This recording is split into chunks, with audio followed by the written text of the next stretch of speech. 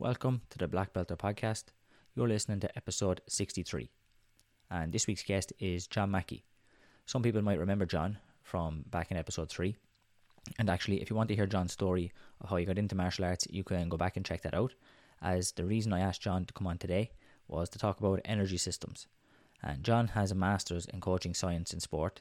He is the coaching director for Kickboxing Ireland and is the performance director for Canoeing Ireland. And Jon as well done his dissertation around energy systems in cycling. So given Jon's experience in martial arts and combat sports and given his area of study, I thought he would be a great person to have on to talk about this area. So today I chat to Jon about what the energy systems are and how they relate to combat sports, how to train them, how to test and retest conditioning, how strength and conditioning are interlinked, and more. And as always, I'd ask that if you enjoy the podcast, please rate, review and subscribe, as that all helps the show grow. And let's get into it.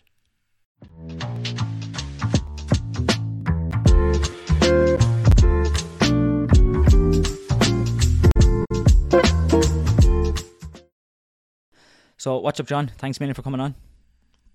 Hey Jamie, it's good to be back. Thanks for the invite again. It's been about 18 months I think since we sat and Yeah. Even maybe in a bit longer. I think it's coming close to 2 years, but it doesn't even feel like 2 years really, because no, it doesn't. No, the last 2 years have been a blur, I suppose, with all this COVID nonsense and restrictions and lockdown. So yeah. But look, it's good to be back. I've been keeping an ear on your recent interviews and that, which has been really great. So well done for keeping everything moving, and I'm delighted to be back sharing some information. Yeah, like I said to you, there was a break where I suppose I got a bit lazy and things like that, but it was a perfect excuse to bring it back. So we've been rolling since, so that's the plan, to keep it going. No harm in taking a break when you need a rest every now and again. Yeah, I suppose we're not the plan, and the reason I asked you to come on was to talk about energy systems in particularly combat sports, and that I don't really want to go over the same old ground really on your whole story of how you got involved in martial arts, and that if people I suppose want to listen to that, they can go back and listen. You were on episode 3,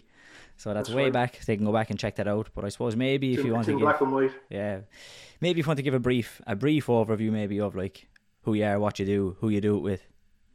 Yeah, sure, no problem. Very quickly, I'm a kickboxing coach. I've been involved in martial arts now for over 30 years, coaching 16 or 17 of those years. Former national coach for Kickboxing Ireland, current director of coaching for Kickboxing Ireland. Working performance management, high performance director for Canoeing, master's degree in performance and coaching science, and I kind of focused most of that master's degree on sport specific science in relation to energy systems and energy production, mostly in relation to cycling. So my thesis was done around cycling, but a lot of the information that you learn from endurance sports can be extrapolated and used then in all sorts of other sports as well. So obviously my main sport is combat sport. So I'm going to try and impart some knowledge around conditioning and energy system training in this podcast. Yeah, I saw you did that with cycling. Was there a particular reason why cycling? It was one of the not really, to be honest with you. It was one of the topics that was put forward, and I was kind of messing around with topics for the dissertation for a little while, and I have a real interest in exercise science and physiology anyway, and one of the topics came up in relation to what's called functional threshold power within cycling. I won't get into what all that's about. And our original research plan was to bring cyclists into the lab and run some physiological testing on them to identify certain parameters within their physiology and where functional threshold power exists. And it was to be done with female cyclists because there wasn't a whole pile of research done within that population. But COVID kind of threw a spanner into that, and the actual lab testing was cancelled, which was understandable because you're blood sampling and you're testing gas analysis, and you've got your close contact and stuff like that. So we couldn't do it. So we stayed. The supervisor suggested we stay within the topic of functional threshold power, but we did what's called a scoping review, which is an investigation of all of this scientific research that's been done in relation to functional threshold power and an associated field test called the functional threshold power 20-minute test. I got stuck into that and just ended up down a rabbit hole in relation to FTP and cycling, but really, really enjoyable. As I said, I really like the subject of exercise science, and if you really want to understand physiology and energy systems in relation to sports performance, you have to look at endurance athletes and how their physiology is kind of made up, and their sport performance objectives, because it's just so complex and so deep and so amazing, really, like the literature that's out there in relation to what endurance athletes do and can do from a performance point of view is absolutely mind-blowing. And then you take all that and kind of work back, and you've got all the different sports then along that kind of energy system production continuum. So you can learn a lot from just understanding how endurance works. Yeah, here I am now. So I suppose like with energy, like you are somebody I see like a lot online talks about energy systems and correct conditioning for combat sports, and there's other people that like I know, like myself, I've bought Joel Jamieson's book. So that's kind of based on the same. And and I know Adrian as well I think has read the book as well, and we have a couple of other people in Taekwondo who have that use bits from that book, because obviously that's more so for MMA, but like you said, it's how you work back and get into kickboxing. Absolutely, there's a lot of great quality in Joel's courses, and the content that he puts out is really good. 100%. Yeah. So I suppose if you wanted, do you want to start maybe by giving a brief overview, or not even a brief, but an overview of what are energy systems? What are the energy systems? What are their functions? Yeah, sure. Yeah, I'll do my best, absolutely. And what I'll do, and what I said to you before we switched on air and went live for recording, was that I'm going to try to keep it as simple as possible, because obviously your audience are coaches and athletes. So I think it's useful if they get some practical takeaway points for their own training. So if I end up down a sports science rabbit hole, Jamie, don't be afraid to put your hand down and pull me back out of it. I'll try my best as well. Okay, no worries. We'll see where it goes. So I suppose, look, when we talk about energy systems, we're talking about energy production within the body, and energy production is relevant, obviously, to exertion, so exercise or activities. There's 3 ways in which energy can be produced within the body. 2 of those ways are through anaerobic pathways. And anaerobic meaning that the energy is produced without the presence of oxygen. Now, we'll get into all of that maybe later on and put a little bit of context on that. I suppose that a good starting point would be to talk about what's called the phosphocreatine energy system. And I'll try and explain all 3 as best I can, and then put their relationship into context and how they work together. If I was to I'm in a seated position here now. If I was to stand up, for example, that activity would be very sudden, and I suppose from a resting point of view, it would have an amount of intensity attached to it, and going from a rested state into a standing state, which requires energy for me to be able to do that. Because it's such a sudden movement, the energy that's produced will be done through the phosphocreatine system, which means that it's done so fast that it doesn't need to go through that complex process of needing oxygen in order to produce the energy to do it.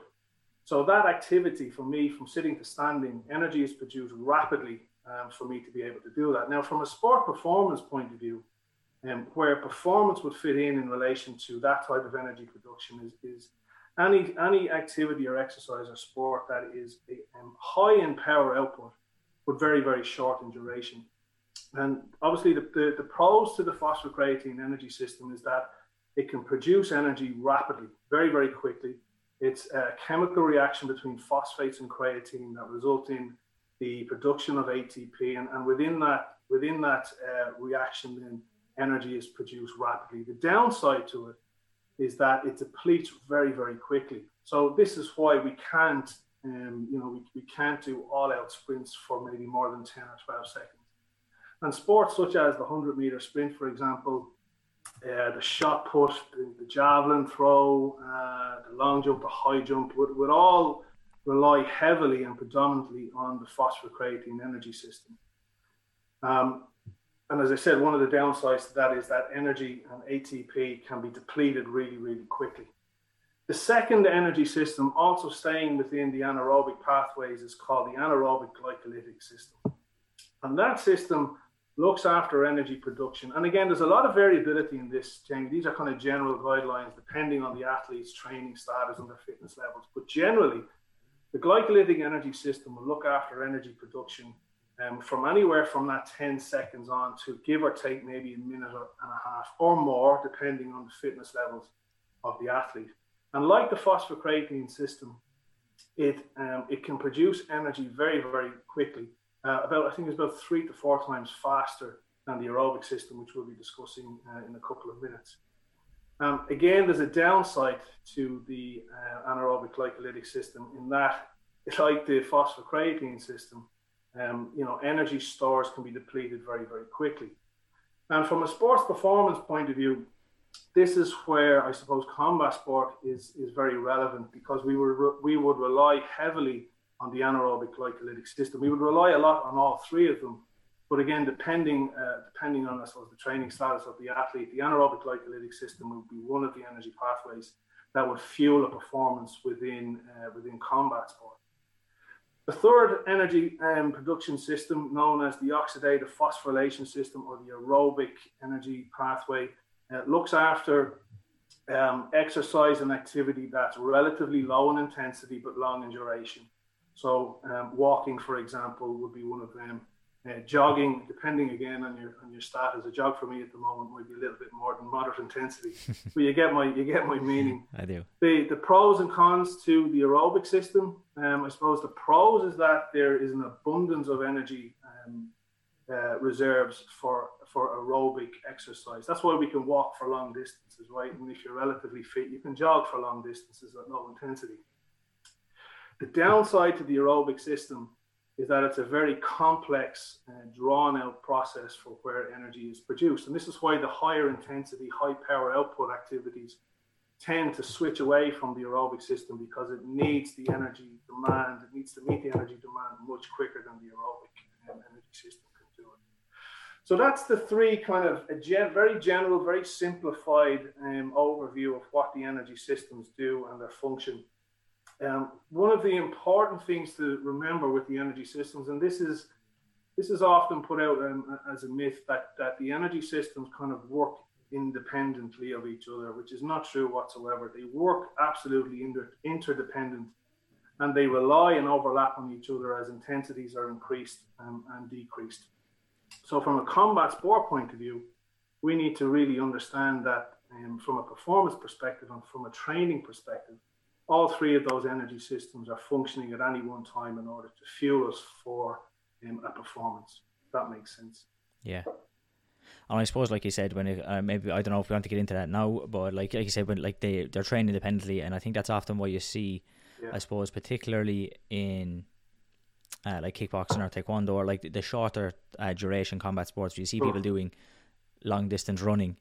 And they're and they're feeling fit and all this, but like obviously yes, there's going to be an overall increase in fitness, but it's maybe like not the most efficient way, because it doesn't necessarily fit. Like it's not the most effective way of training the physiological demands of the sport. But yes, you will see an improvement, but like I said, not the most efficient way. Cause you're dead right. And I suppose if we can maybe look at the relationship between the energy systems relevant to different sports, maybe just to give a context for combat sport, and I'll rely on my experience in working within endurance sports to kind of paint the picture. An endurance athlete, such as a long distance athlete, let's just take for example a marathon runner. A marathon runner will need a very, very strong aerobic capacity. So the ability to have, to perform over long distances require an aerobic power output. So their aerobic capacity will be very, very well developed. Now, there's a bit of a trade-off when we talk about capacities within aerobic or energy production. The larger the aerobic capacity, it tends to be a more diminished anaerobic capacity. So with that in mind, if you've got a really well-developed aerobic capacity, if your aerobic power output is really, really strong, really, really high, you'll struggle to perform anaerobically. So those explosive combinations that you might throw from a combat sport perspective, your punches and your kicks, or repeated movements where you're slipping off and coming back in, slipping off, coming back in, or changing levels, or whatever the case may be, depending on the sport. If you've got an overly developed aerobic system, you're going to struggle to try and access that high power glycolytic anaerobic output, if that makes sense. And vice versa, if you've got an overly developed anaerobic capacity, so you're you're a fast twitch tinderbox of muscle, and Yeah, you that's what I was just going to ask. So that's what I was going to ask. Would yeah, that come down to things like, like you said, like muscle fiber type, even like the absolutely, ability to produce that fast twitch absolutely, and yeah, explosive energy yeah, will be diminished if you're training yeah. like the slower twitch muscle fibers. Yeah, 100%. So slow twitch muscle fibers are type 1. One of their major characteristics, and again, this is a very, very complex area, and we're going to try to keep it as simple as possible. One of their major characteristics is that they utilize oxygen very, very well, and they are able to function with aerobic energy production much better than fast twitch muscle fibers. So they are designed and built and developed in order to carry an athlete over a long distance while utilizing oxygen and free fatty acids to produce energy.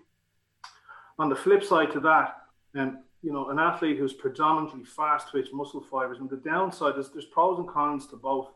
The pro to fast twitch muscle fibers is that they're able to deal with high power outputs. You can rely on them to be explosive and springy. Reaction speed will be up, all of these types of things, but they don't deal with oxygen too well. They fatigue really, really quickly. And that's also a characteristic of an athlete who have an overly developed anaerobic capacity. So, for example, somebody who likes to be explosive, who is springy on their feet, may find it difficult to get a performance across all of the rounds, and you'll see that their power output decreases as the rounds go on. The idea is to have a fine balance between all three energy systems, where one, you can access that glycolytic power for those high intensity exchanges, have a well-developed aerobic foundation that allows you to recover from, and we'll talk about how that looks when we talk about the actual conditioning training for athletes, but the aerobic base, having a good aerobic foundation, allows the athlete to recover in between those high intensity shots. So if myself and yourself are sparring, Jamie, and I come at you with a combination, I come at you again, and I come at you again, and then there's a lull, so there's a work to rest ratio.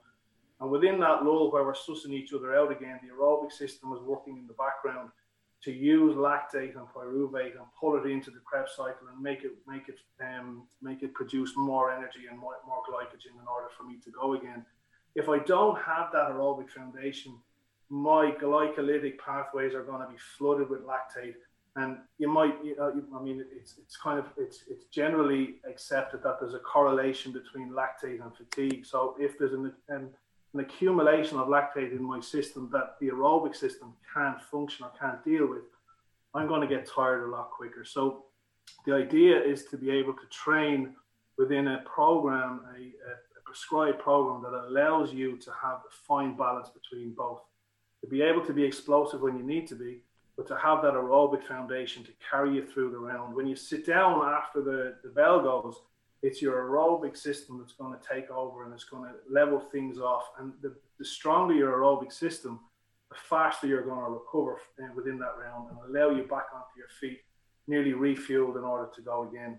And that's really relevant, I suppose, the longer the duration of the fight. So, for example, MMA athletes or pro boxers or pro kickboxers, where the rounds are now extended sometimes from 5 rounds to 10 rounds, the aerobic capacity of the athlete now needs to be much higher than what it would be for an athlete that needs it for, say, 2 rounds or 3 rounds, if that makes sense, because they're relying on that aerobic foundation in order to fuel themselves a lot across a much longer duration of sports performance.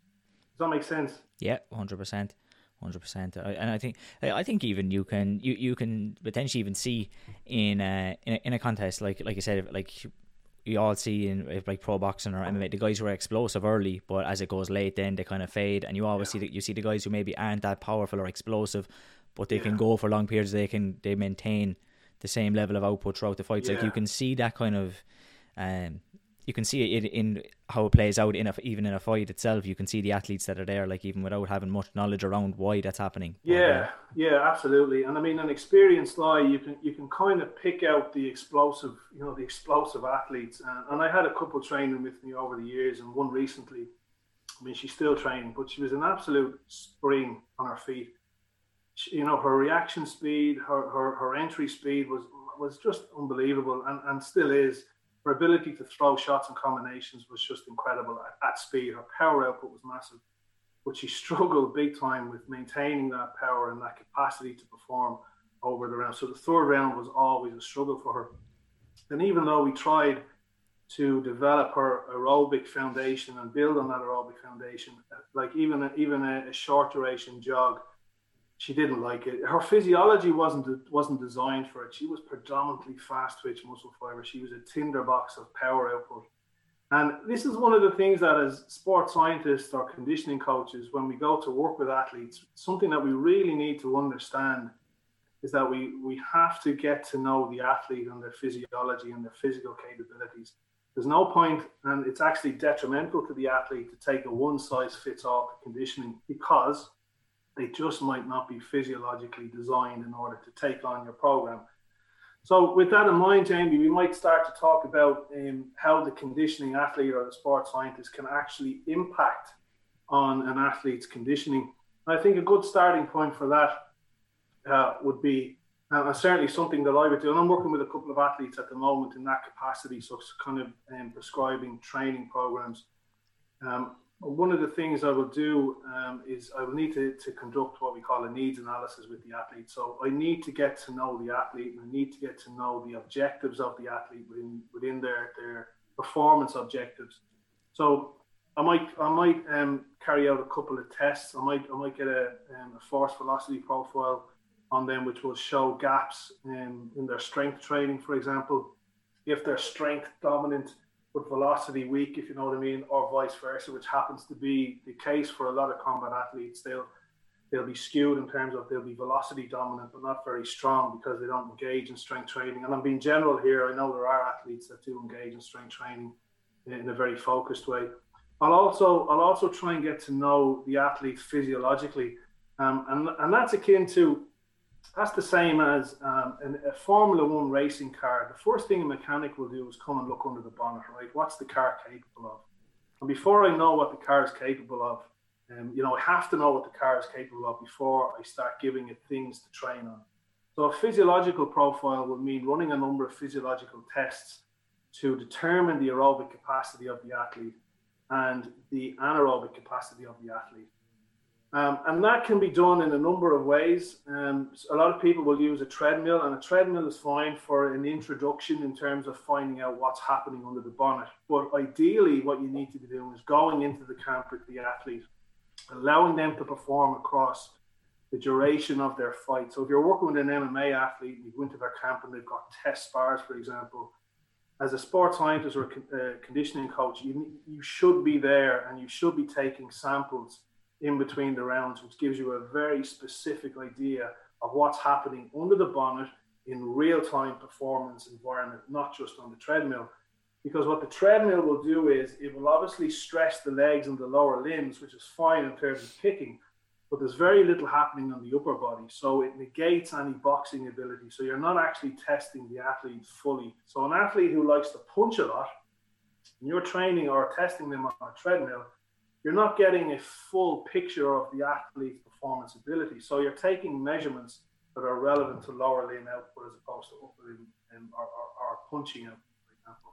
But having said that, and I digress a little bit, treadmills are useful, and they're useful for kind of getting an introductory look at what the athlete is doing physiologically. Now, apart from all of that, and we'll talk about how that testing is done, you need to also understand the performance ability of the athlete. What way do they like to fight?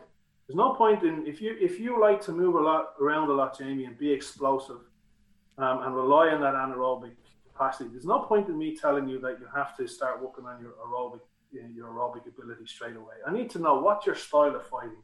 If you're a grappler, for example, and you spend most of the time trying to put people to the ground, well then there's very little reason for you to be working too much on your anaerobic capacity, because you're actually taking away from your performance ability within the ranges that you like to perform. So I need to know all of this from the athlete. I need to talk to the coach. I need to watch the athlete training. I need to watch them performing in test bars. I need to know are they cutting weight? And if they're cutting weight, how are they cutting it? Because if it's done arseways, it will have a negative effect on their conditioning. I need to know who the opponent is, what the opponent style of fight is. Because if your opponent is a grappler, you need to obviously work on strategies to avoid that. So the strategies that you're working on need to be relevant to the conditioning program that you're going to go on. And then obviously there's a nutritional strategy. No, I'm not a nutritionist, but generally we will talk with the nutritionist, and the conditioning program will need to be married up with what the nutritional strategy is for the athlete. So there's a lot of work in being a conditioning coach or working in the camp as a sports scientist, that you need to have a really, really big overview of what the objectives of that athlete are and how they function when you lift the bonnet and look inside it. And unfortunately, and I suppose it's a capacity issue for a lot of people, if you go to a testing environment, a performance lab, they'll just give you a snapshot of something, and the tests themselves are complex, and you need to know how to do them properly and consistently, and the protocols involved in those tests. But the interpretation of the test is really, really crucial, and that interpretation needs to be explicitly explained to the athlete and to the coach, so that performance or that training program then is adhered to. Now, the athlete doesn't need to know the science of it. That is not, they don't need to get into the detail of glucose breakdown or the relationship between lactate and pyruvate or any of that type of stuff, but they need to have a practical training program that is developed on the back of the science, the investigation into the athlete. And then you need to test and retest. You need to test again in 6 weeks, at a minimum 6 weeks, and keep testing, so you're actually either seeing progress in the specific conditioning goals of the athlete, or you're actually seeing decrements. And if you're seeing decrements, and it can happen, you need to tweak something, you need to intervene pretty quickly and change something because something's not working right. So the conditioning coach or the sports scientist in the camp has a huge role to play, has a really important role to play. And unfortunately, sometimes athletes don't have the luxury of having somebody in their camp like that, which is a real shame. Yeah, for sure. And in terms of like you said, the first thing you want to do is like you put it, is look under the hood, look under the bonnet. What's the test that you would do? Like, what are the go-to kind of first couple of tests that you like to, and that you would like to run with an athlete? I did a test there about 2 weeks ago with an athlete who's actually in the run into an event. So we didn't get time. We didn't have that lead time to carry out all of the tests that you would like to do. So it was a treadmill test, and it's a lactate profiling test. So essentially what you do is you allow the athlete to warm up. They go on the treadmill at a low intensity, and they will perform that intensity for about 5 minutes in a steady state. You'll take a lactate reading or a blood sample from a capillary, so either on the fingers or from the earlobe. Generally for combat sport athletes, if they're running, fingers are fine or the thumb is fine. If you're dealing with other athletes that need their hands, like cyclists or rowers, and that, you're probably better off taking the sample from the earlobe, and you might have seen that happen. So you use a portable lactate analyzer, and it'll give you a lactate reading, and you'll jot that down. You'll keep that data, and after the break, they'll do another 5 minutes, but it'll be at an increased intensity relevant to the RPE scale on that. And you'll repeat that protocol in testing lactate afterwards, jotting it down, keeping a track on heart rate, and have a heart rate monitor on them. And you can do it two ways. You can do it right up to where the athlete fatigues, so push them right up into that red zone until they can do no more, and then you take another lactate reading, and that's essentially where everything has just petered out and they can't continue anymore. Now, when you take all that information and put it into Excel and you let Excel do its magic, it gives you what's called a lactate curve, and you can you can work on that lactate curve and look at the relationship between intensity, lactate production, and heart rate.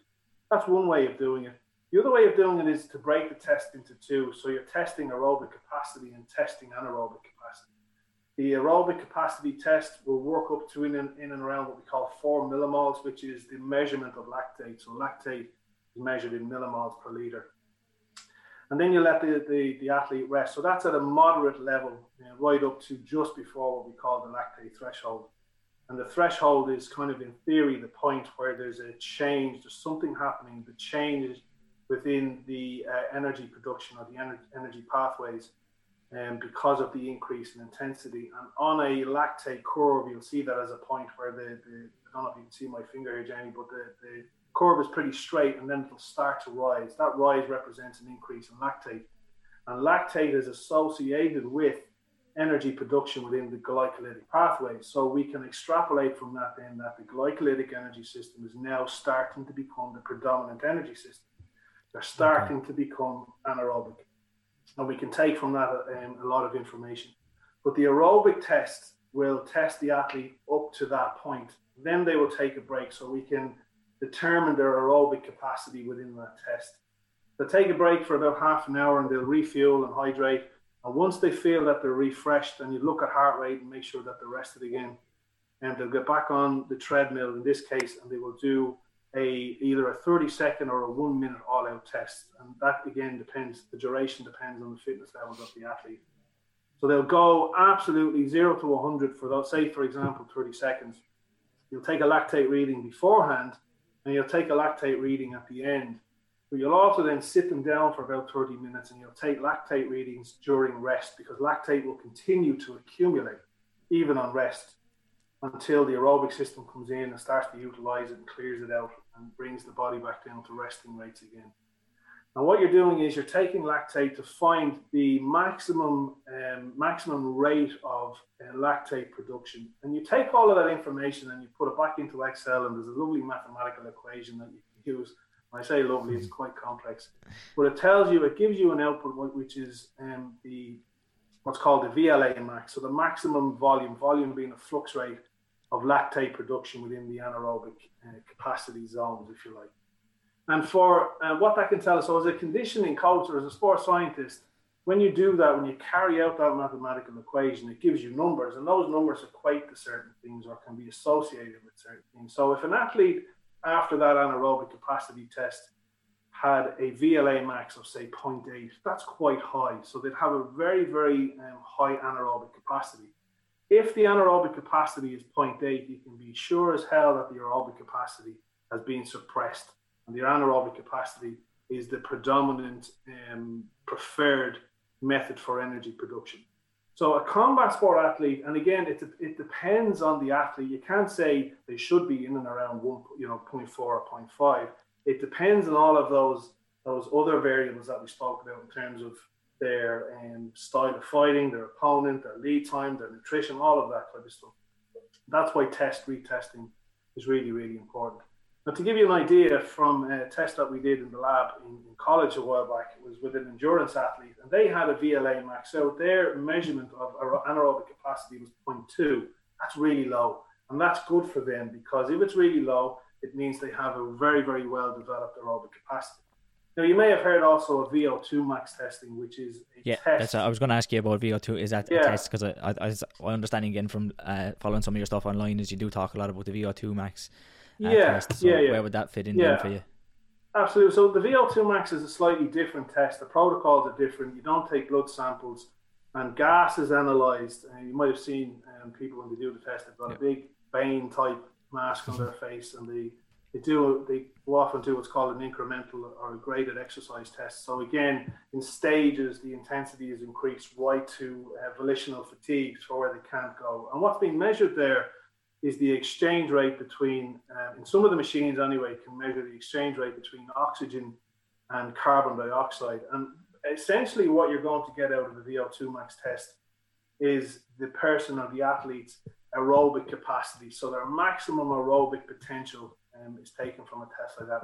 And that's really useful. It's really useful to have, especially if you're an endurance athlete. It's really useful to have. If you're a short duration, high power output sport, your VO2 max is probably not that important to you. Your VLA max will be something that will be much more specific to your sport, if you know what I mean. So I like to, when I'm explaining the difference between what a VO2 max test can tell you and what a lactate threshold test or a blood lactate test can tell you, is that the VO2 max test will tell you how big the house is, and it will show you the front door and the back door. So it can identify aerobic threshold, which correlates to the lactate threshold. And it can also show you what's called the anaerobic threshold. And that's a little bit of a misnomer. And people, sports scientists will say, well, the anaerobic threshold actually doesn't exist. But just for the sake of this podcast, it can also identify that. Now, what a lactate threshold test will tell you is it'll tell you the layout of the house, and it'll tell you the size of the rooms within the house. So it's a little bit more invasive because you're taking blood samples, but it tells you a little bit more about what's happening, the relationship between both energy systems. So you can't, for example, determine the VLA max, or the anaerobic capacity per se, from a VO2 max test. That has to be done from lactate testing, because lactate has a direct association to energy production within those anaerobic pathways, and it's easily measured, because once it's done in the muscle and there's no more room for it in the muscle, it's dumped into the bloodstream, part of what's called the lactate shuttle. And that's where we pick it up in capillaries, such as in the fingers and in the blood. So I'm not saying the VO2 max tests are totally, they're of no use. They are, of course, of use, but they have their limitations, especially for shorter duration sports, where the overall aerobic capacity is probably not as relevant as the anaerobic capacities, or the relationship between the two. Yeah. And one thing I suppose maybe it's worth asking it, because I think it might be something that a lot of athletes, especially in combat sports, what would be the cost, and I suppose the accessibility to some of these tests, especially to somebody who's an amateur combat sports athlete? That's a great question, and I suppose it depends on the environment that you're training in. So there are people available in Ireland to work with in this capacity. I mean, I'm one of them. There are other people. There are other companies who run like VO2 max testing and metabolic testing and stuff like that.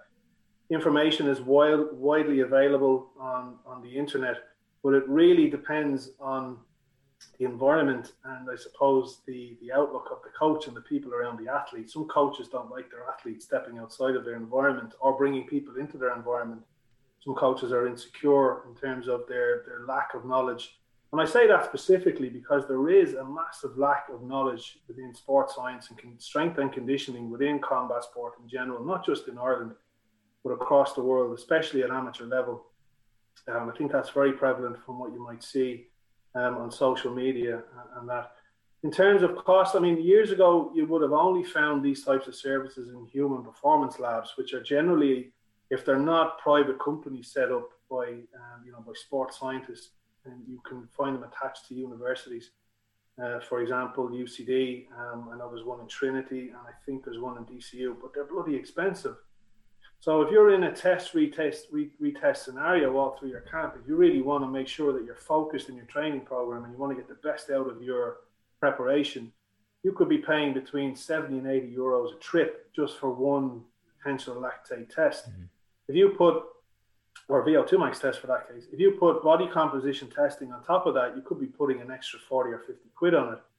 And that's through the performance labs, which can be quite expensive. But I'm sure, like, working with conditioning coaches and developing relationships with conditioning coaches that are out there, I'm sure the cost can be massively reduced to help athletes get a kind of a good understanding of their own physical qualities and their own physiological capacities. It's about networking and reaching out to people, asking questions, getting to know people. There's a lot of conditioning coaches out there who have come through university degrees, may have even taken up conditioning coaches online and stuff like that. Now, there's obviously there's a discrepancy in knowledge between having a university degree and coming through a 6-week or an 8-week course looking at conditioning online and stuff like that. But the information is out there. The information is all over the internet. It's up to athletes to embrace the fact that, one, they might not know what they actually need to know, and two, the coaches need to have the confidence in order to bring somebody into the camp who just might know something a little bit more than they do in terms of conditioning and coaching. And that's one of the downfalls to combat sport. I think we suffer massively with outdated traditional methods handed down through the years that end up with athletes that are training totally blind. And when I say combat sport suffers a lot from that, it does in relation to running. So this is something that's been handed down, I think, from boxing, from generations and generations. You have this aimless running, just doing lots and lots of road work. And I'm not against running at all, but I'm absolutely against aimless running, this junk miles, this just accumulating miles for the sake of it. And you see it all the time. And even guys that I know personally, and they'll post up on the internet about it, just finished a 10K run and it took me 40 minutes. Well, that's great. If you're a runner and you're time trialing for 10K, that's brilliant. But in relation to your preparation and performance in combat sport, it might mean absolutely nothing. And in worst case scenario, you could be absolutely doing yourself a disservice, because it could be actually decreasing your performance ability.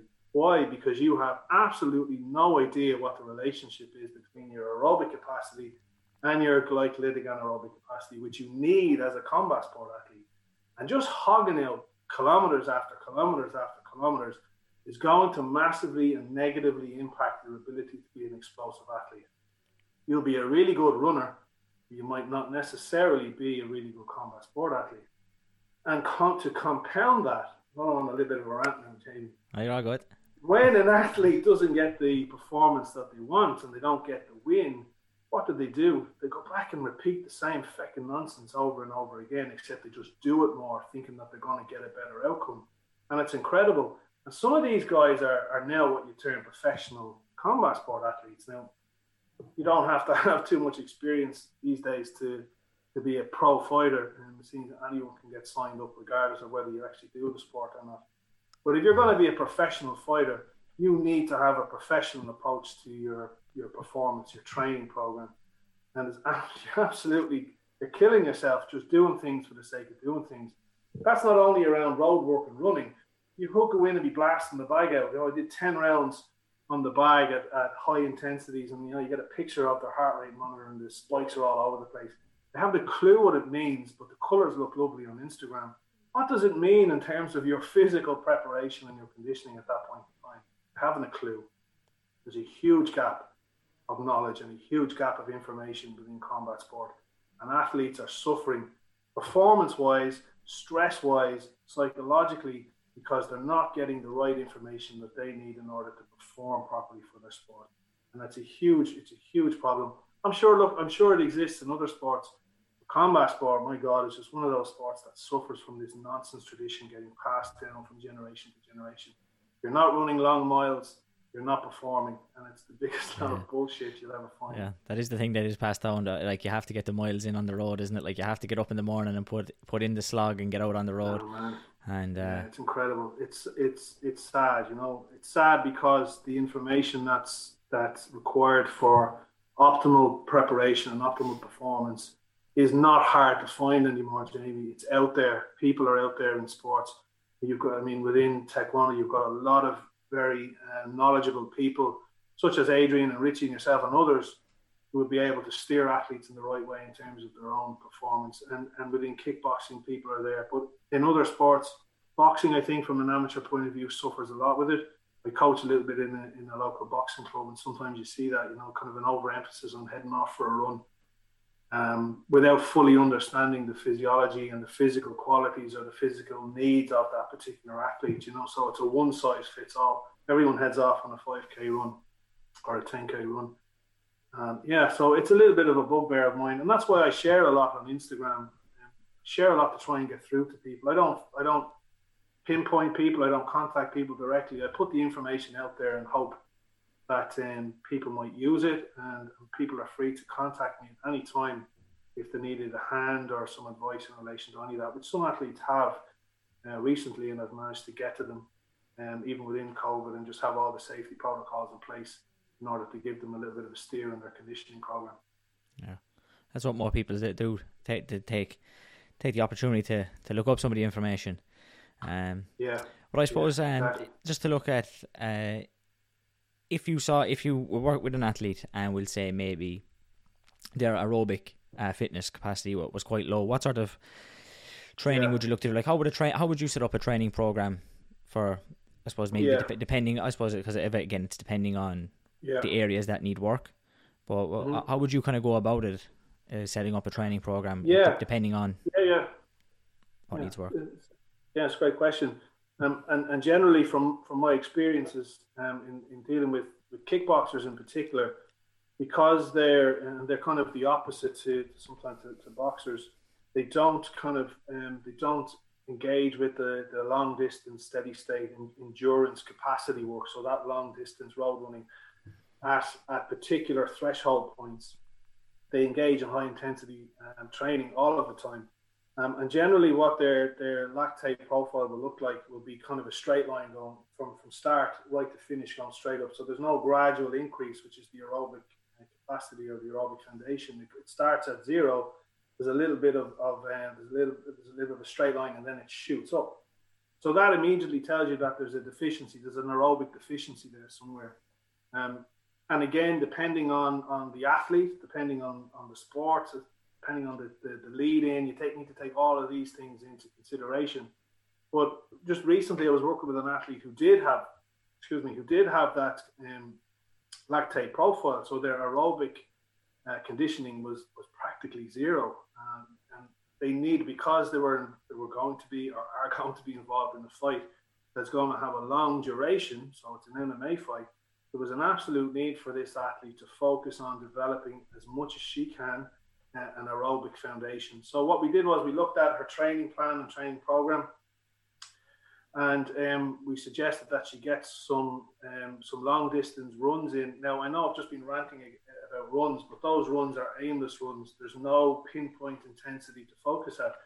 So what we did was we found a point on our lactate curve that was associated with a heart rate, which is associated with a particular intensity.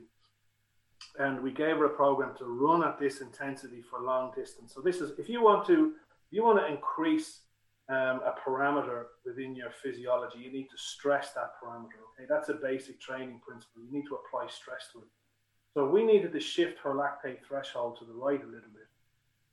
She needed to stress that data point, which was relevant to her heart rate. So she put on her heart rate monitor and go for a run for about 45 minutes to an hour. And what we also suggested was that she should do some of that work in a fasted state.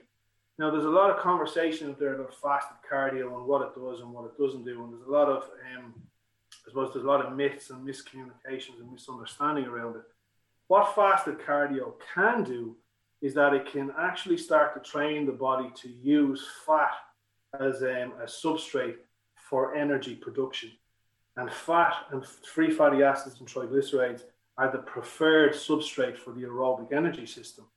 An athlete who has an overly developed anaerobic glycolytic system will automatically start tapping into carbohydrate, which is the preferred fuel substrate for anaerobic energy production.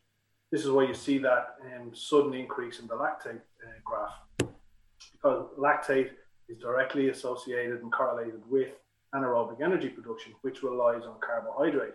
So the athlete will be conditioned to be using carbohydrate for fuel, even at low intensities.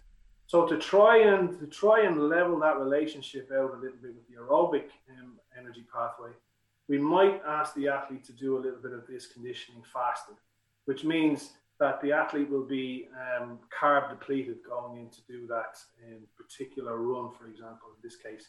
That means the body now has to start to utilize fat to produce energy within that aerobic pathway. The myth or the misunderstanding around fasted cardio is that it can be done for weight loss, and that's not how weight loss works. It's a lot more complex and relies much heavily on calorie intake and calorie expenditure, and there's a whole lot more that goes into that. But you can actually use fasted cardio to try and treat the symptoms of aerobic deficiency syndrome, which is called within endurance sports, and can use it quite efficiently. Now, some of the feedback from this athlete who started on the program about 4 weeks ago now, has about 4 or 5 weeks left before they compete, is that they're already feeling the benefits of training at low intensity to develop that aerobic base.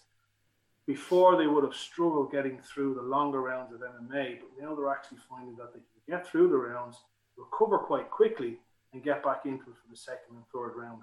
So while we didn't have the luxury of a long lead-in time and get to know that athlete through that needs analysis that I spoke about earlier, the one thing that we could do was to target that aerobic foundation, that aerobic development, because it was really obvious from the test that we did do that it was pretty non-existent.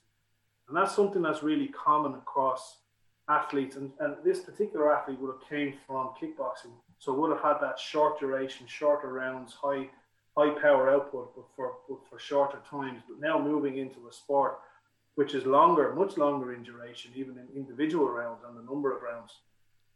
but also needed that ability to be explosive when she needed to be. So that's something that you can do in order to target the aerobic foundation. The longer lead-in time, obviously, the better, because you can spend more time at it, and then you can test, retest, and then have a look at how the aerobic capacity is actually, how it's buffering up against the anaerobic capacity, and making sure that there's a fine balance there. And again, you need to, testing is one thing, but the real performance test is the performance itself.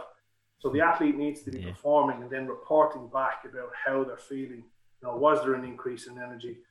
Did they feel more explosive? How do they feel on the round? Getting back out of the getting up off the stool after the break and back into the fight again. There's a lot of reporting. There's a lot of data collection, and any sports scientist that's working with athletes will have this and will have all of this data kind of compiled over many years of working with the athlete. So a conditioning coach or a sports scientist, it's not just for your camp, but it's for all of the time, even outside of the camp, so you can monitor certain physiological changes while you're not in camp and stuff like that. Yeah. So I suppose that maybe on the flip side, if you had an athlete who had a very good aerobic base, but they were anaerobically not the best, like they had a low lactate threshold, what sort of work how would you program for that sort of athlete then on the flip side? Yeah. So a low lactate threshold would indicate that they would have high reliance on glycolytic pathways, and it's the flip of it, Jamie. To be honest with you, if you're overly developed within your anaerobic capacities, you need to do less of it. You need to tone it down a little bit and do more of the low intensity stuff. Vice versa, for if you've got an overly developed anaerobic capacity, you need to do less of it, and you need to do a little bit more work around developing your anaerobic capacity. So that's your high intensity interval training, your Tabata, your fartlek training, your explosive work in the gym. So weight training within kind of the power development. So lifting, 60 to 70% of your 1 rep max as fast as you possibly can, elicits fast twitch muscle fiber development, and obviously then feeds into your ability to develop power anaerobically. So you might do a little bit more of that and a little bit less of your aerobic work, a little bit less of your low intensity work, or maybe remove it altogether for maybe a couple of weeks of your program. Again, it really depends on the physiological characteristics of the athlete, but the overall principle is to, if you want to increase one, well, then you have to reduce the other. That's the simple answer, Jamie, I suppose. Yeah. And would you have a preference, I suppose, particularly with the high intensity stuff, of maybe specific in terms of like sport specific? Would you like to see, like if it's high intensity, maybe hitting a pad versus on a bike or a rower or a machine? Would you prefer to see maybe on the pads on the bag, but like you said, not just coming in and aimlessly hitting the bag? But would you prefer to see, I suppose, using the techniques that would be used in a competitive contest? Yeah, for sure. Absolutely. I mean, that's the principle of specificity, really, isn't it? In terms of bringing your preparation as close to your performance as you possibly can. And explosive repeats on the pad would be one of the ways of doing that, while you're also building kind of reactive strength through all that too. And you might see intervals on the bag, on the heavy bag, where you're all out for whatever, 30 seconds, and then you've got 15 seconds of a break, and then you're 30 seconds on again, monitoring heart rate and trying to push your heart rate into those max heart rate zones as far as possible, making sure that you're adequately rested. And this is one of the mistakes that people make with in the purest sense, high intensity interval training, is that you burst for as long as you can, and you do that for over a round, so 30 on, 15 off, and then you take the minute break. But in fact, for your training, you need to take as much of a break as needed until you're in a rested state, so you go again. Because what you're doing is you're only overly stressing it at that stage. You just keep piling on the intensity without actually allowing your body to rest and recover and then go again. Yeah, it's a common mistake. I actually just saw something that week. I actually just even saw something this week. That is a lot of it. That's just in general with high intensity training is, people decide maybe they're going to do like you said, 30 seconds on, 15 seconds off, and going to that 5 rounds. But the 15 seconds off might not be enough. That you'll be much better, because then the next round isn't 30 seconds high intensity. Like eventually, it's dropping off to your highest intensity. You're spot on, and your power is going to decrease all through that. So the idea is to allow enough rest where fuel supply is back in, it's replenished, glycogen stores are replenished, ATP, PCR is replenished, and you go again. rather than just keep chipping away at it until you're absolutely knackered. And that's not the principle behind high intensity interval training. Another protocol that I like to use for my athletes is actually uphill running. It's great for the legs, and it's safe for the legs. So we're not, and again, I mean general, but I mean in my experience, we're not trained sprinters in the purest sense. And sprinting on the flat ground puts a hell of a lot of eccentric load on the hamstrings, and this is where hamstring injuries happen a lot. I know I tried flat ground sprinting and wrecked my hamstring because of it, thinking I was Usain Bolt. But uphill running takes, because of the incline, takes the eccentric load off the hamstring, puts a lot of concentric load on the quadricep and the front of the body, and obviously can elevate heart rate right up in those high intensity into those high intensity zones. So uphill running is really, really useful. As is, for example, using the watt bike or the suicide bike, as it's called. I think it's a funky name. Again, just pumping out. And the great thing about those bikes is that you're also pumping your arms as well. So your arms are your arm muscles are also getting then kind of nearly a sport specific movement under those high intensity loads. Yeah, the bike is definitely. But there's lots of ways. There's lots of different protocols. You can do fartlek training, which is training at threshold. So doing something at your threshold heart rate, and then blasting into high intensity, and then coming back to threshold as opposed to just resting. Tabata is there for a long time. It's just all out physical movement at high intensity for as long as you can, and then resting as well. So there's lots of protocols, lots of different ways to do it. Coaches can be creative, and I think you're right. I think it's best to try and keep that particular activity as close to the specific movement patterns of the sport. I think that's where, especially the closer you're getting to your competition or to your event, you need to be spending more time within that kind of specific movement patterns.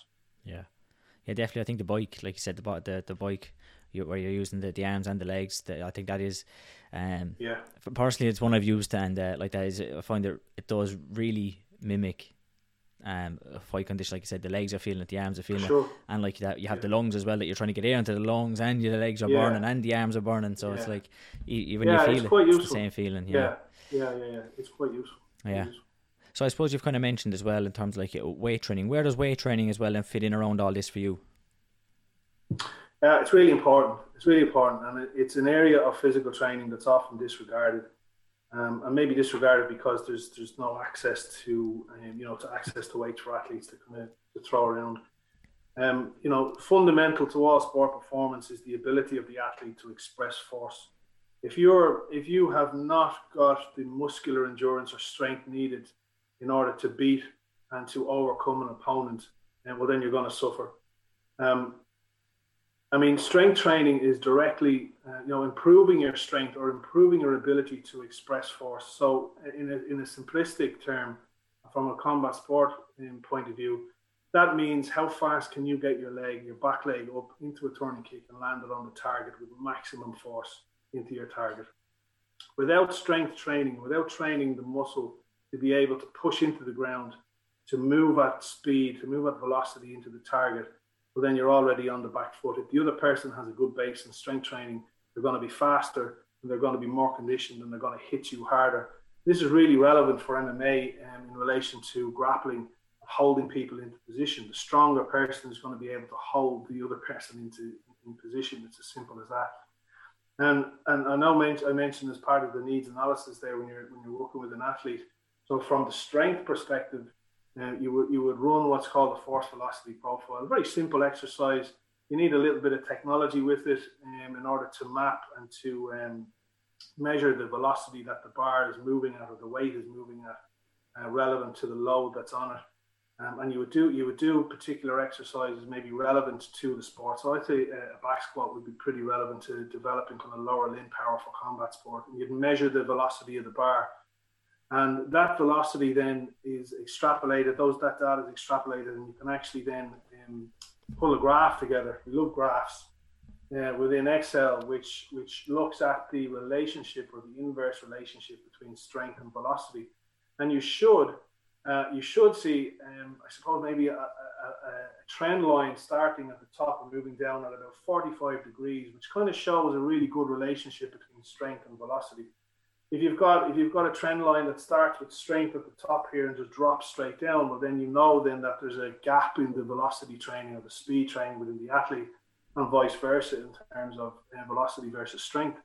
So it's really, really important that, just from a conditioning point of view, even, that the athlete is engaged in a strength training program, not only for performance, not only to help performance, but to also manage injuries. So the stronger athlete, the athlete who's engaged in strength training, will in general be a little bit more resistant to injury. Not even a little bit more, but a lot more resistant to injury, which is obviously very, very important, especially for professional athletes or athletes who are training within elite sport. The stronger athlete is always going to get the upper hand regardless. And strength, as they say, strength above all else. I mean, every athlete, every combat athlete needs to have themselves under a bar and moving functionally through squat movements and movement patterns, pressing, pushing, pulling is really important, obviously, for grappling. Especially if you're in BJJ and you've got, you're wearing the gi and you've got control of the sleeves and the collars and stuff, and you need to pull people into position. If you're not developing your pulling capacity through strength training, well, then you're missing out massively. And if your opponent is, well, then guess who's winning that exchange at that time? So yeah, strength training will have massive performance benefits for all athletes. And if you're a combat athlete and you're not engaged in strength training, you need to ask yourself why. Because, as I said to you, not only from a performance point of view, from an injury management perspective, but when you then retire from combat sport, strength training and mobility training, the movement help, I suppose, that you get from strength training will aid you and assist you long into retirement in terms of keeping a very fit body and a body that's able to move athletically even into your 40s, 50s and 60s. Yeah.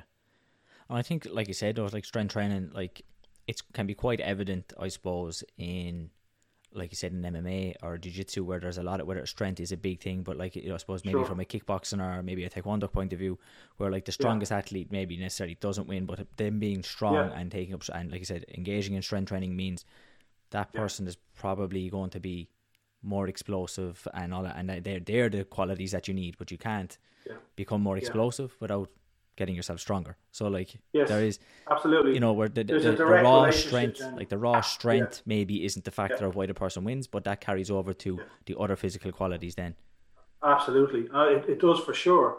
And that force velocity relationship, an increase in strength, for example, results in an increase in force production and velocity at the other end. So if you want to increase the strength of your lead sidekick, you can do that, but it's a limited approach by just training your lead sidekick. But if you get your legs under the bar and you start to work your squat and your deadlift and all those relevant kind of weightlifting movement patterns to kicking off the front leg, when you develop that strength capacity, you then start to work on your power output. So you start to go down that strength training continuum. And you've increased your strength capacity, you start to work on power development, then you start to work on your capacity to be fast, to be explosive. But you can only be explosive within those limited kind of parameters. What you have physiologically, physically at that point in time, unless you actually strengthen your muscles and increase your rate of force production. So one is directly related to the other. If I want to have a fast lead and a strong lead leg psychic, that psychic that hits you like it's been driven by a car, that's the type of psychic that you want off your front leg, not one that's just going to glance off you. And the athlete who's physically stronger and who may engage in strength training in order to develop that psychic will have that type of, that stable, strong psychic that hits you like you've been hit by a truck. And that can only be done by developing the strength capacities of the athlete or increasing their rate of force production, their ability to express force. And the further down you get that strength training continuum, where you get plyometrics and start to work on that kind of stretch shortening cycle capacity of the limbs, again to kind of develop the overall power output of the kick. So everything is related within the strength training continuum, right from strength capacity down to velocity and speed is related. And the same is related then to your conditioning training as well. So there's no point in being super strong if you're not actually physically conditioned in order to last the duration of the round and recover and continue. Yeah. So yeah, they're blood cousins, strength training and conditioning. Hence why you have strength and conditioning coaches, I suppose. Yeah. So I think we've maybe even we've touched on maybe one or two of them, but is there any other, I suppose, myths or things that you see repetitively done around combat sports and the industry that kind of are pet peeves maybe?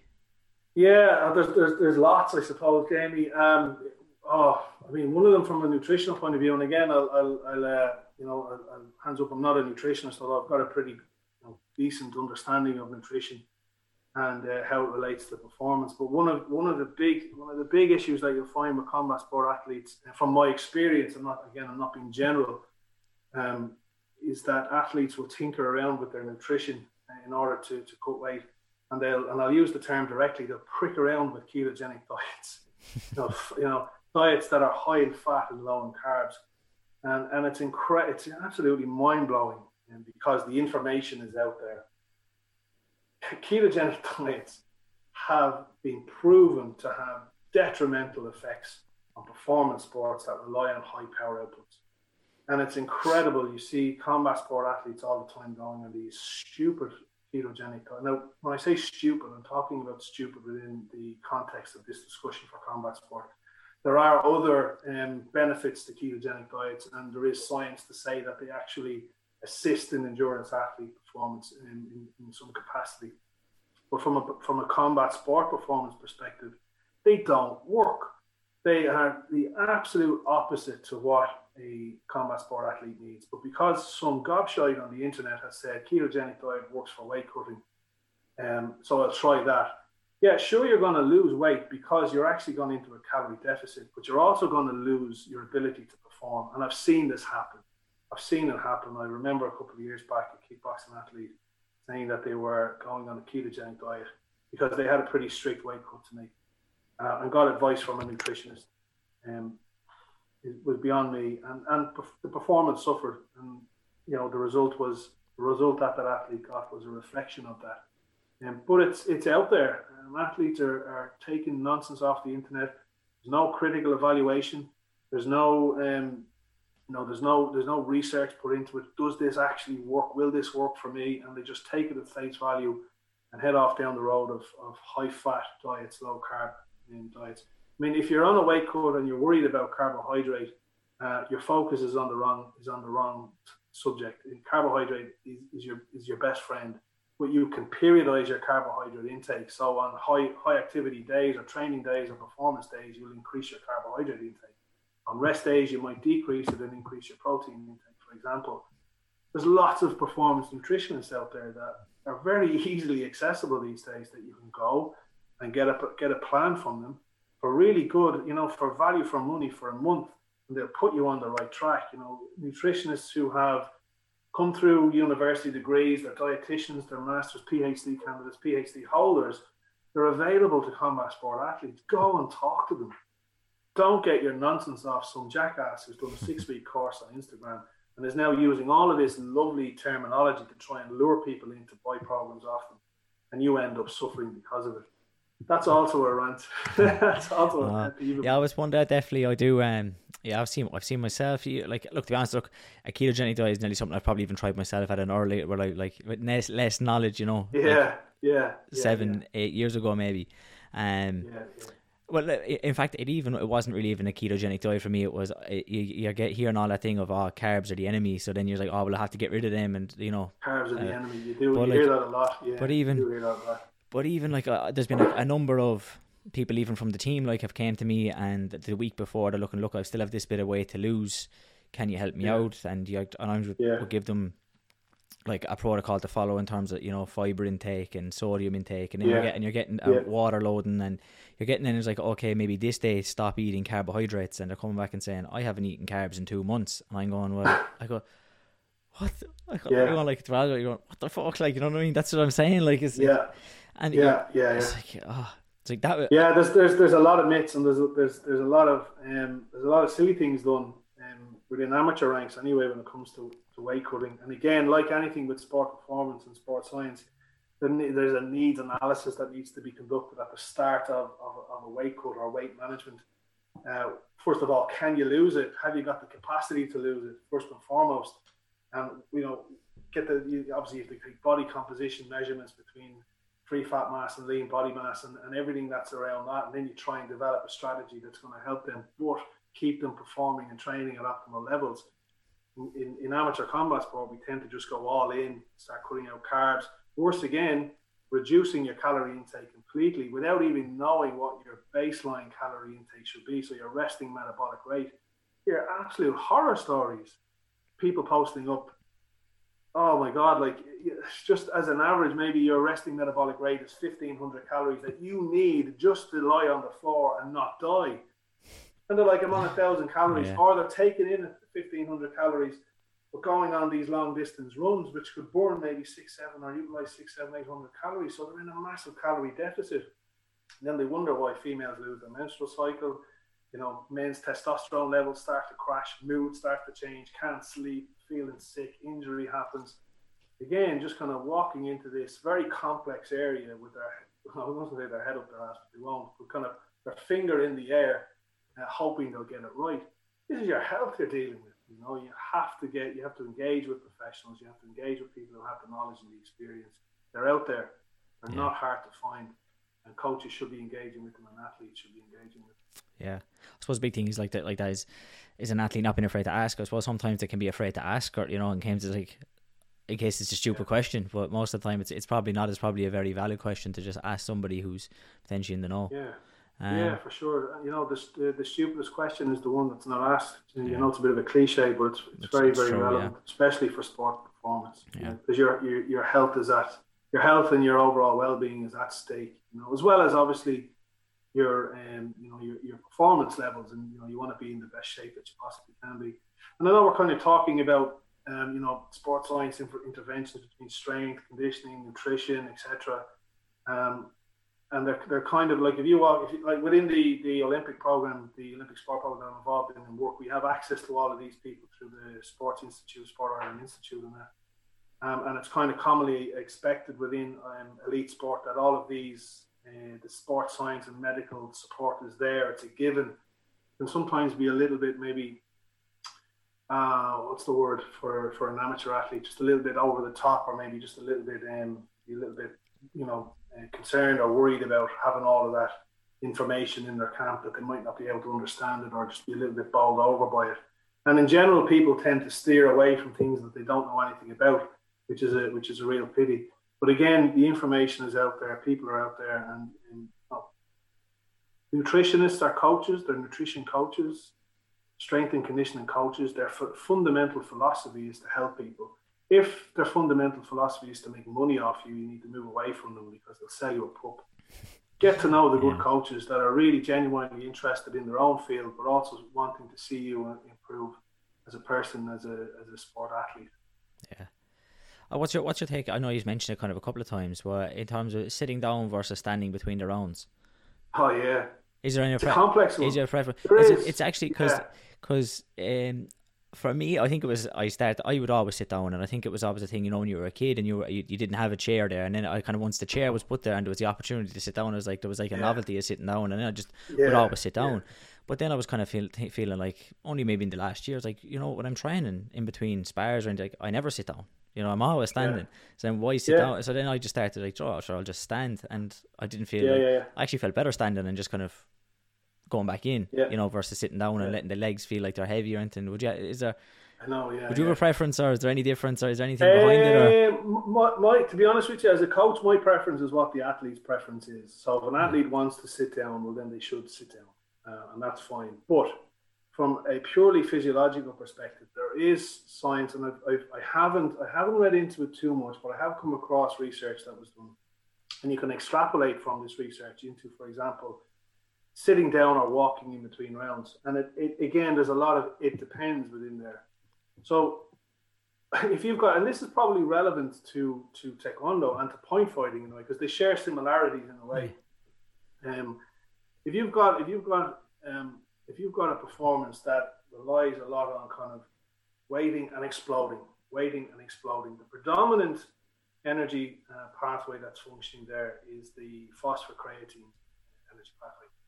And during a break, in between a break, what's needed to replenish ATP stores or creatine stores or phosphate stores for that particular type of performance is the aerobic base. So the thinking behind it is that if you're moving in between rounds, you're stimulating aerobic energy pathways, which means that you're going to replenish those fuel sources much faster than just sitting down. Now, there's a lot of it depends, because there has been no specific studies done on whether standing or walking or sitting in between rounds tells us A or tells us B. And if it does exist, I'm not familiar with it, but I don't think there's been any particular studies done. But that is kind of the thinking behind it. If you're moving in between rounds, there's a chance that you're going to replenish fuel stores much quicker than just sitting down. But again, that depends. So if you've got a longer, if you've got a longer performance, so you've got longer rounds and many more of them, sitting down is absolutely going to help, because you're going to be relying on the aerobic base that you have trained anyway to come in and sit with you in the corner while you're on the break. Yeah.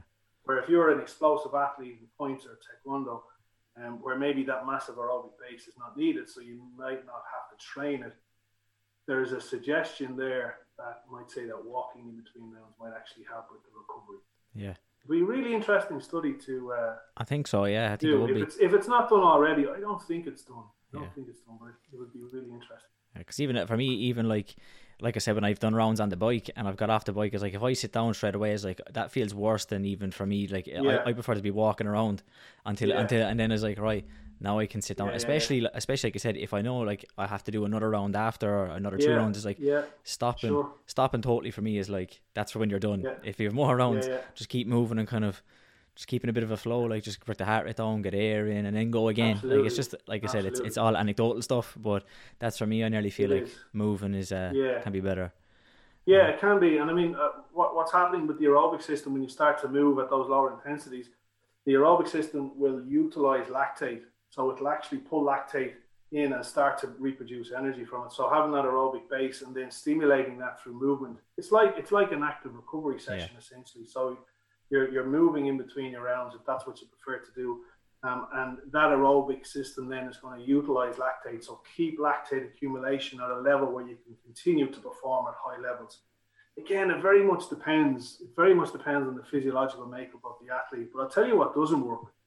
There's absolutely nothing to say that lifting the legs in between rounds does anything, and in fact it's probably detrimental, because you should be allowing natural blood flow to the legs rather than lifting and elevating them. So the thought behind that, and it's absolute BS, is that you're actually allowing lactic acid, which doesn't exist, to flow backwards and to be cleared from the system. Okay, and it's absolute nonsense. Absolute nonsense. It doesn't exist. You're better off letting the athlete put their legs down onto the ground. Yeah, which is easier for you as a coach. It can sometimes look better in the pictures, though. You know, like it looks very engaging. It looks like they can be very engaging, but you know. True. It doesn't do anything. It does nothing. What's your take on? I know you ask some questions around resistance bands and the use of resistance bands. Yeah, we're going down rant avenue now, Jamie. Resistance bands are great if they're used the right way. Problem is, and a lot of the times they're not used the right way. So,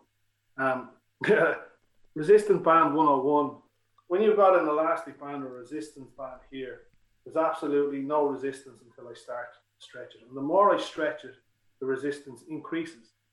So resistance bands, for example, have absolutely no impact on the rate of force production for limbs. So they don't do anything on their own to increase the acceleration from point A to point B. Why? Because for example, I've got my leg attached to a resistance band. The resistance at the start is low, but it only increases when I extend the leg out. So when I make contact in and around, that's when the band starts to increase. It does nothing for the initial part of that movement. Absolutely diddly squat. And it's the initial part of the movement is where I need to have massive force production rates, because that's the bit that when I push into the ground, boom, it comes off the ground and then travels towards the target. So having them dangling on your legs and then just kicking because there's a bit of resistance on the end does nothing. It's nothing of any benefit really. Tying them between your legs, it does the exact same thing. There's no benefit to it. Just as where they are.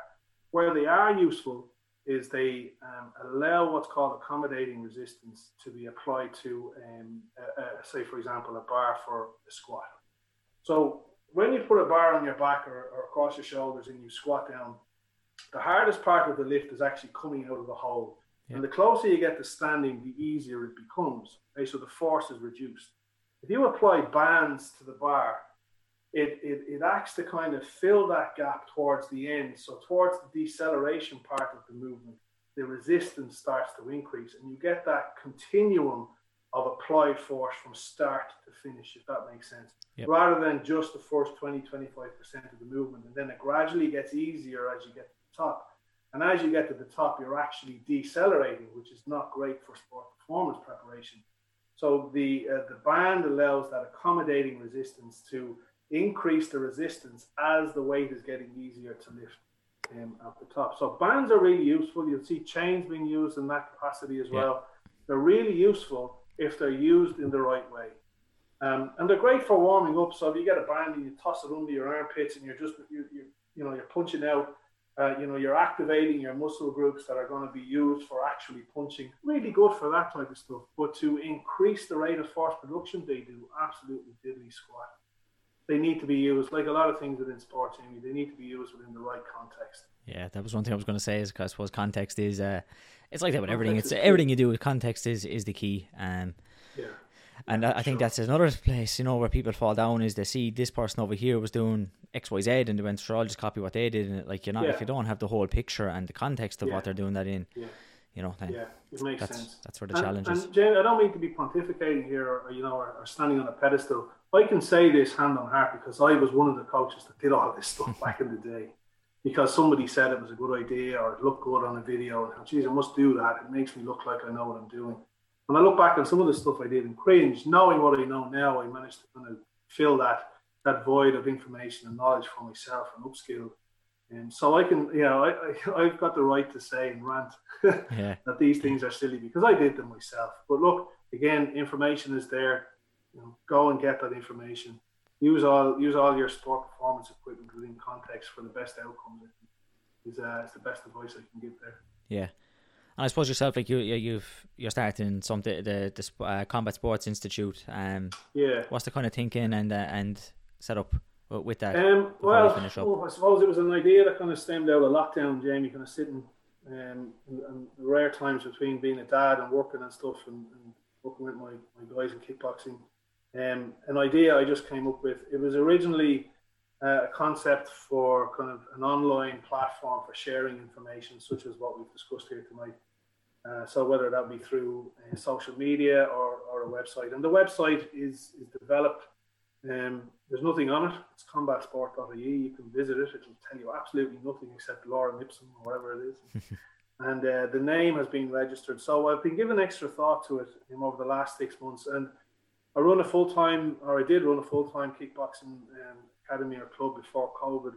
It now doesn't exist because the lease ran out and that. We have to go looking for a new premises when COVID affects off and everything can get back to normal. So my thinking is now to actually not only have it as an online platform for education, but to actually kind of run it in parallel into my kickboxing club and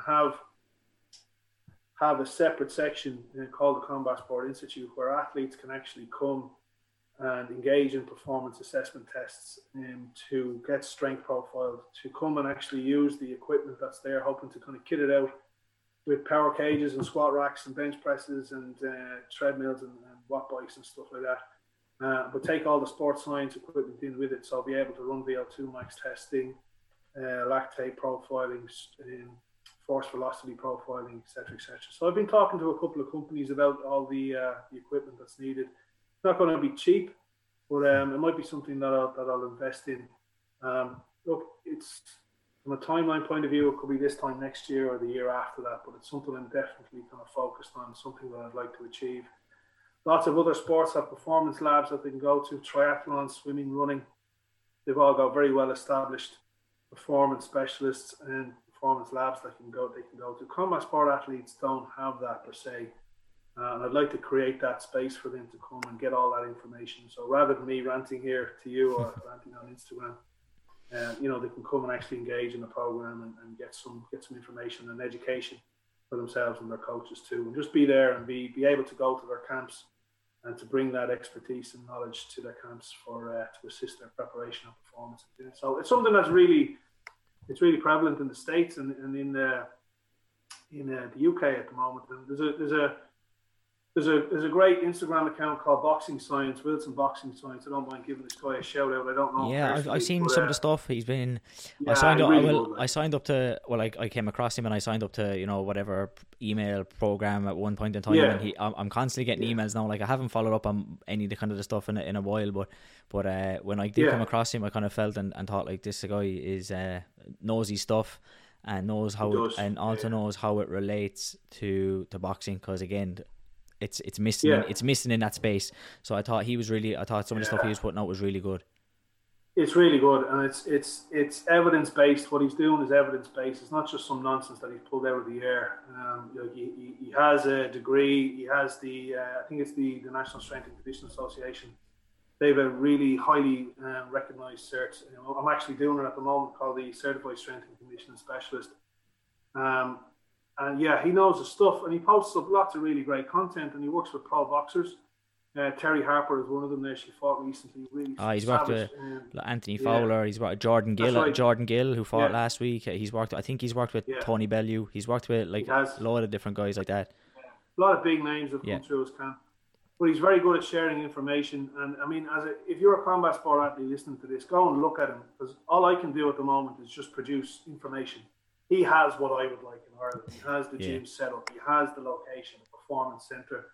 And you can see what he's doing with combat sport athletes. And some of the stuff you'll have never ever seen before, but it's very relevant and is very useful for combat sport performance. So isometrics, different formats in terms of strength and conditioning, red zone conditioning, lots of footwork stuff, the proper use of bands, military pressing, landmines, all of that type of stuff is there, and it's really useful, and you could learn a lot just by engaging with his page. Because I don't know the guy personally at all, so it's not a personal shout out.